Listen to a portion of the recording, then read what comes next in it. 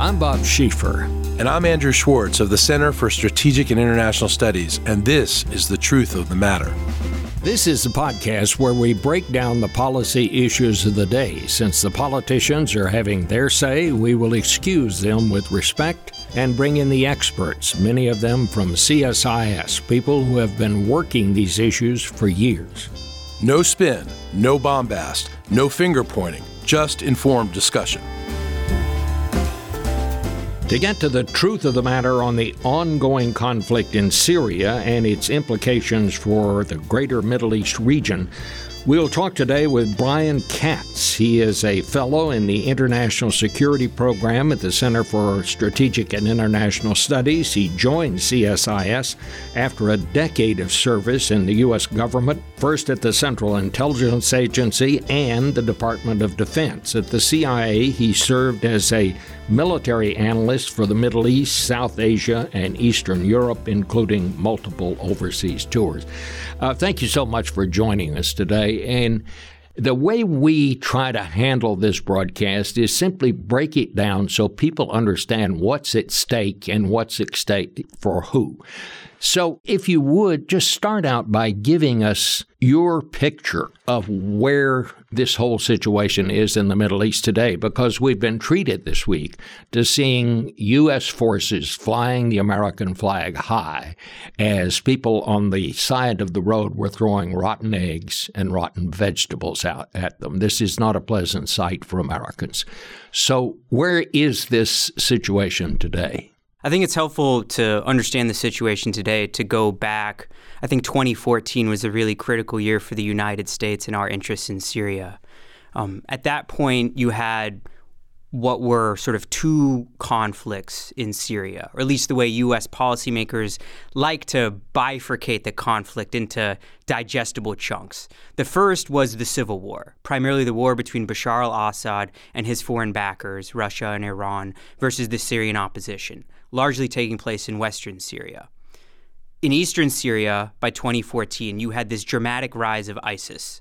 So ISIS previously had been al-Qaeda in Iraq, remained an insurgency after the U.S. withdrawal there in 2010, and sort of biding its time for resurgence.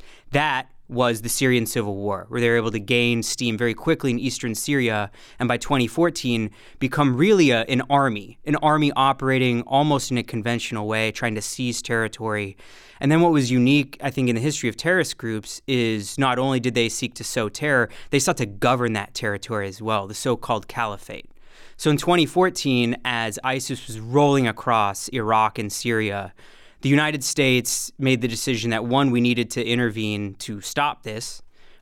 Iraq was easy because we had a partner there, the Iraqi security forces and the central government in Baghdad, to work by, with, and through.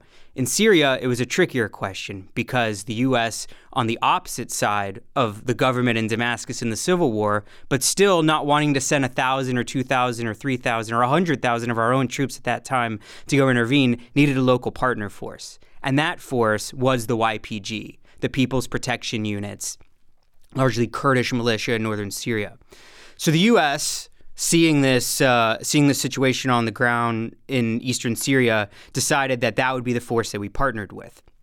So flash forward between 2014, 15, 16, 17 to today, you saw the U.S. slowly but surely build up the capabilities of that Kurdish group, put them under this broader umbrella of the Syrian Democratic Forces, or SDF, which included Arab elements and other minority groups in northeast Syria under this broad fold. That was the force that went and took Raqqa, the capital of the caliphate, back from ISIS, and the force that completed those missions across eastern Syria, down the Euphrates River to the Iraq border. Now, the situation we face today was that as ISIS was largely defeated as a military force, as we said, that caliphate that was trying to govern and hold territory, they were already beginning to reemerge as an insurgency. Again, going back to their roots as al-Qaeda in Iraq before the Syrian war and before they gained steam. And we've seen over the last year, both in Syria and Iraq, a steady uptick in guerrilla attacks by ISIS. They're not dumb. They learned their lessons from trying to stand and hold territory against the almighty power of the U.S. Air Force and our intelligence capabilities, and they lost a lot of lives. So they moved to these rural areas, these safe havens, and had been biding their time to come back. So that was the situation we had in September before the call between President Trump and President Erdogan.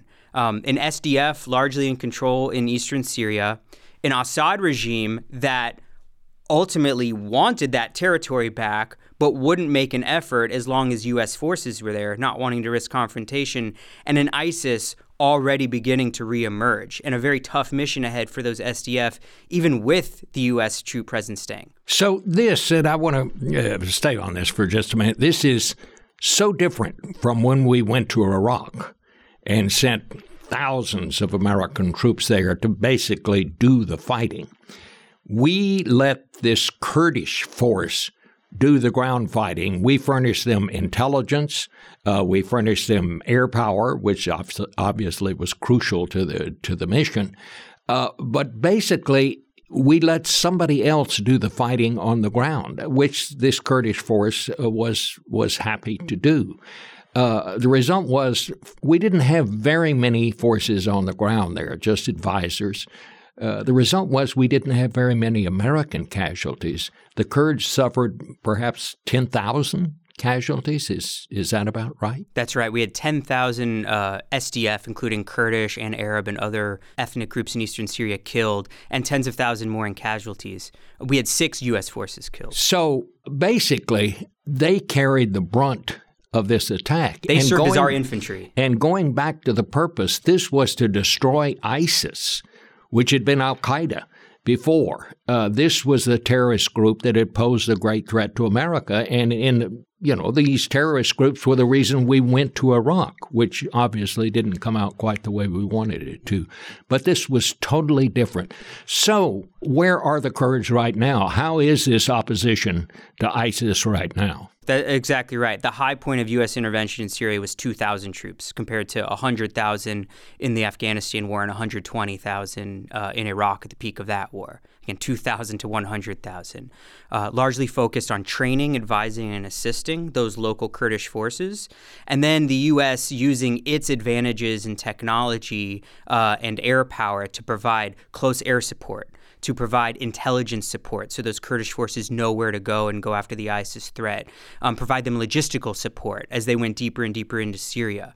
So those Kurdish forces, primarily from core areas of northern Syria along the Turkish border, which I'm sure we'll talk about why Erdogan wanted to push into those areas of northeast Syria.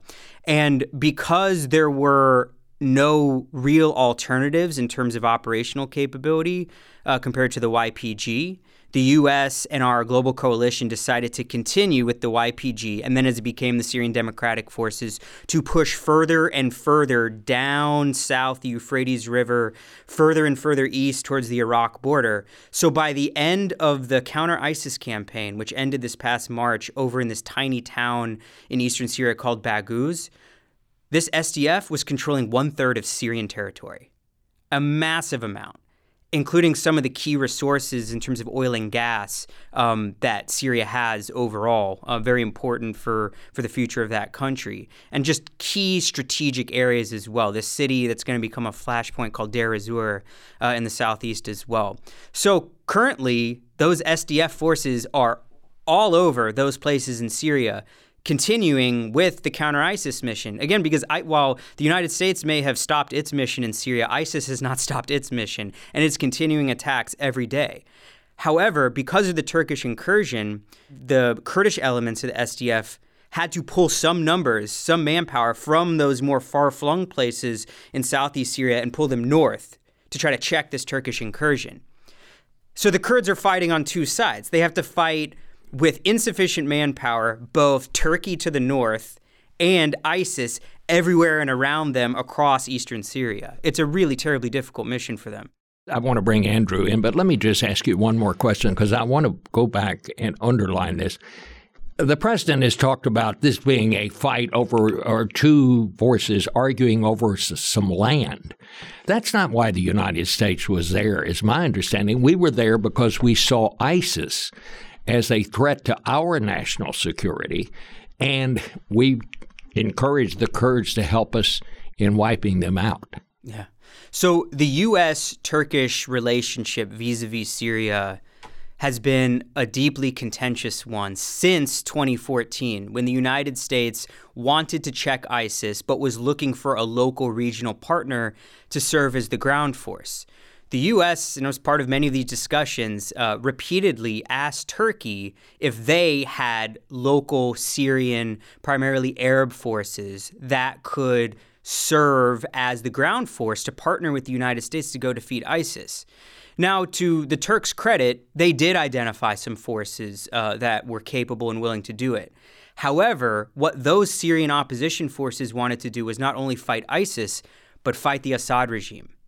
And this caused a great debate in the Obama administration was, okay, we can partner with these forces, but if they want to fight Assad and we don't want to fight Assad, we want to focus on ISIS, is that going to distract from the ISIS mission or worse, drag the U.S. military into a conflict with the Assad regime, with Russia, and with Iran? So that was a real complicating factor. At the same time, you had these Kurdish forces who are not only showing the motivation to fight, but real capability. There's a town that's in the headlines now, Kobani, in northeast Syria on the Turkish border.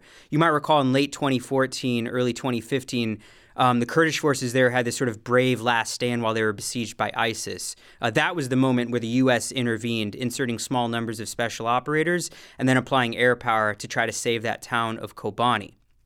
So the U.S. goes forward with this partnership with these Kurdish groups, doesn't go with the option that Turkey had provided, working with Syrian opposition fighters. Turkey views those Kurdish forces, the YPG, as the Syrian affiliate of Turkey's Kurdistan Workers' Party, or PKK. In reality, those relationships are very close between the Syrian YPG and the Turkish PKK. So from the beginning, going back to 2014, President Erdogan had signaled that he was uncomfortable with this partnership between the U.S. and the Kurds. And that ultimately, whenever it was going to be, the U.S. was going to draw down in Syria and ultimately withdraw, there was going to be a reckoning. That reckoning, unfortunately, happened with no planning and very precipitously 2 weeks ago based on that phone call. All right. Andrew. Bob, thanks for bringing me in. Brian, this is a fascinating discussion on so many fronts, but I want to ask you, you mentioned that the Kurds controlled 1/3 of Syria. Describe what that actually means, controlling 1/3 of Syria. It's really a form of self-rule, isn't it? Exactly. So the Kurds from early on in the Syrian civil war had this vision of creating what Kurds in northern Iraq have, which is their own sort of semi-autonomous state in eastern Syria. They call it Rojava. They had declared Rojava 2013, 2014 in a few key cities in the north. And from the Kurdish perspective, they viewed the counter-ISIS campaign as not only a means to defeat their enemy ISIS, but to expand that Rojava. And as they did, as the campaign against ISIS picked up steam across eastern Syria, that expanded the territory that came under the SDF's, or really the leadership of it is the Kurds, Kurdish control. And like in northern Iraq, they created civil society. Yeah. So Kurdish forces, and this gets to some of the challenges that should the U.S. have remained in Syria to continue training the SDF, some of the challenges that the mission was going to face. And that is, while the SDF had been making steady improvements in these territories that they had captured in establishing local governing councils, in establishing local military councils, incorporating more Arab elements from local tribes and local militias into that broad SDF umbrella, there was still a challenge, which is that as you move into these more really core Arab territories of eastern Syria, they viewed the Kurds coming in as the imposition of outside rule. Not as bad as Bashar al-Assad, not as bad as the Turks or another country. They were fellow Syrians, but again, Kurds, not Arabs, ruling them after they had some degree of autonomy after declaring their revolution against the Assad regime. So this was an ongoing effort to try to train the SDF political leaders on how to govern this territory. I think over the last year, they had made some real progress. The challenge now is that without that U.S. support and with those local political and military leaders, one, having all these distractions of having to fight both Turkey and ISIS, and two, what will surely be ISIS efforts to start intimidating those local Arab leaders to flip to their side. And if they don't, and we're already starting to see it, assassination campaigns. targeting local Arab rulers in eastern Syria who had worked with the Kurds as collaborators with the Kurds. And now that it looks like the Kurds are going to be compelled to make some type of, excuse the phrase, quid pro quo with the Syrian regime, that is just going to further instill a degree of anger among those Arab communities that too rebelled against the regime of Assad. It's terribly complicated, but bottom line is that the SDF, with U.S. support, had made real progress on being able to govern this multi-ethnic area. But that is now going to be much more difficult without that U.S. advisory presence and all of the pressures those Kurdish groups are going to be facing. So what does this say for the broader Middle East? For instance, the KRG in northern Iraq, Kurdish regional government, who helped us stabilize Iraq and continue to help us stabilize Iraq. And in return, we've provided security for them. What does that say to the Kurds in northern Iraq? And what are the implications that the United States might have going forward? I think for the Kurdistan regional government in northern Iraq and their primary fighting force, the Peshmerga, who's received U.S. training and assistance for decades now, they, like the Syrian Kurds, the YPG, very much wanted a U.S. presence, wanted our military support and even our political support for their ambitions and dreams for autonomy. But I think the Kurds of northern Iraq now will look across the border to Syria and see the risk of abandonment that just occurred over in Syria. And thankfully for now, we haven't seen indications that the U.S. is planning to reduce its presence up in the Kurdistan area. But that said, we've just seen an instance where that decision isn't made by the local country. It's made in Washington here, and not based on a sort of carefully designed and choreographed interagency process with bipartisan support like many of our military operations, but a decision made by one person very quickly without maybe thinking through and understanding all of the first, second, and third order effects. Well, let me just ask you a broad question. Is the world safer or more dangerous as a result of these recent events? I think pretty objectively, in the next few years, the world will be less safe because of these events. And that's primarily because, again, not just the U.S., we had British and French forces on the ground with us over the last year. And before that, a global coalition of dozens of countries committed to this fight against ISIS. We are removing one of the more effective counterterrorism forces in history, just pulling it up very abruptly. At the same time, again, we discussed earlier, ISIS was already beginning to resurge as an insurgency. With the Kurds now distracted fighting the Turks, that leaves that local counterterrorism force less capable than it was, but without the greatest counterterrorism force that's ever been assembled. So there'd actually been talk about adding more troops, the northern Syria for the United States, to help bolster counter-ISIS efforts, hadn't there? So up until March, again, sort of the fall of the caliphate in that town in Baghouz in eastern Syria, there had been 2,000 U.S. troops. The president made the decision earlier in the year to do a partial withdrawal. So as of 3 weeks ago, there were 1,000 troops. That's coalition, not just U.S., including French and U.K., and then tens of thousands of SDF. Unclear if there was going to be an effort to bolster up those 1,000. I think the idea was that those 1,000 that were remaining in Syria would be able to work directly in collaboration with U.S. forces in Iraq. So we have forces not only up in northern Iraq in the Kurdish semi-autonomous area, but also in western Iraq, out in those areas like in Anbar province and near Baghdad, where a lot of the counter-ISIS fight in Iraq was taking place. So there was this plan to have this, regional infrastructure to be able to deal with ISIS, with Syria as the focal point, all sort of working together. But now there's two big question marks. Well, one's not a question mark. One is settled. Syria, we're largely pulling out. The second, just in the news today, Secretary Esper said that, we withdraw these forces and keep them in Iraq. The government in Baghdad just came out today and said, not so fast. We have no status of forces agreement between Iraq and the United States for our forces. The urgency of the need to go defeat ISIS in 2014 created this kind of off-the-books, said, not said agreement between the U.S. and Iraq for our forces to come back in to work by, with, and through the Iraqi security forces. But there's no status of forces agreement. So did not Esper also say that he was going to actually leave some American troops in Syria? And I believe the reason he gave was to protect the oil, which, of course, immediately set off responses from critics who said, we're willing to leave U.S. forces to protect oil. We're not willing to leave them to protect the people who are fighting with us in this war against ISIS. If I were explaining my justifications for a Middle East presence, guarding oil would not be in the top 100, given the way that it's perceived in the region. Broadly speaking, this idea of the U.S. having a security presence in eastern Syria to continue to support the SDF makes sense. And for the SDF to remain and to sustain as a force, they do need economic revenue.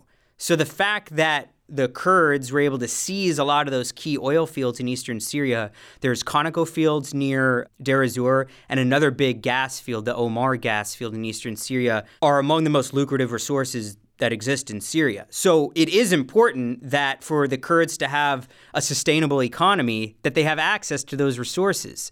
So if that were framed within this broader discussion of how to sustain Kurdish strength in eastern Syria, that's one thing. But using it as one of the key justifications, probably not the best framing. Let's talk about the larger geopolitics just beyond Syria. What does this mean for Iran and Hezbollah on one side and Israel on the other, for instance? So I think somewhere in Iran, Qasem Soleimani is pretty happy today. I think in Beirut, actually, Hassan Nasrallah, leader of Hezbollah, is probably happy about Syria, maybe less happy about all the protests that are continuing to gather steam in Lebanon, but separate discussion. I think what Iran and Hezbollah see is that the U.S. withdrawal from Syria has compelled the Kurdish forces to start considering making deals with the Assad regime, to maybe trade territory or to let the Assad government come back in to a lot of key areas of eastern Syria in exchange for those forces, the Assad forces, checking this Turkish incursion. In other words, for the Assad government and Iran and Hezbollah, because of this U.S. decision, what they wanted and what Assad wanted was to reassert sovereignty across eastern Syria, the areas where the U.S. was. They just got that for free. Without having to expend their own forces, they were very wary of taking on any future fight against the SDF in eastern Syria because all of those forces have been worn down over 8 years of civil war in Syria. Iran and Hezbollah also, they are keenly aware of the broader tensions in the region between the U.S. and Iran, but also between themselves and Israel. So from Iran and Hezbollah's perspective, they see this decision as a way to solidify the Assad regime, help stabilize it over the longer term without having to spend any more blood and treasure on the Syrian war, and then focus those resources and attention to a potential conflict with Israel. So President Putin, how do you suppose he feels about all this right now? I think President Putin is probably 90% thrilled and 10% wary. The 10% wary is, though he would probably never admit it publicly, he and the Russian government had some legitimate concerns about growing terrorism emanating out of Syria, both al-Qaeda and ISIS, number of Chechen fighters who fought for both groups, returning to the Caucasus, concerns of unrest and attacks in Russia. So the U.S. sort of pulling up and giving breathing space to ISIS again is probably a little bit wary of that. That's 10%. I think the 90% is joy.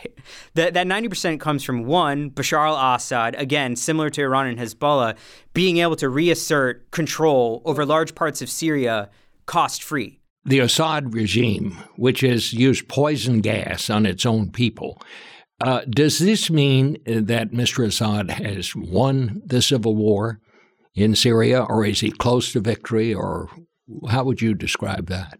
I think victory is a difficult term. So in the short term, largely, yes. The battlefield in western Syria, about 90% of the population or 80% of the population in Syria lives in the west, in the core cities there, in Damascus, in Aleppo, and Homs. And by 2018, the Assad regime had retaken most of those territories. The territories they reconquered, they're sort of brutally suppressing any potential future unrest. That said, by using those brutal tactics, one can argue that it has set the stage for future instability, because while a number of those opposition groups have been either sort of quarantined in areas or defeated, in other places unrest is rising again. In southern Syria, which was a core homeland for the Syrian opposition, you're starting to see more guerrilla attacks against regime forces. Up in northwest Syria, in Idlib province, you have where most of the opposition that had been evacuated from the other cities in Syria, you might recall they were all put on these green buses from 2015 to 2017 and all sent to Idlib. They're hanging on, and that's going to be a very difficult, brutal fight for the pro-Assad alliance. So Assad, I think, feels pretty good about where he is in the civil war. He's firmly in power in Damascus. He has Aleppo, which is sort of the crown jewel of Syria, back in his control. But there's still some unrest. But I think what makes Assad and Russia and Iran and Hezbollah particularly content is that there is going to be this question about eastern Syria. How do we get it back if the U.S. was staying there and if the Kurds had been really built up into a semi-autonomous state with a real capable military that they didn't want to have to go fight and retake the territory?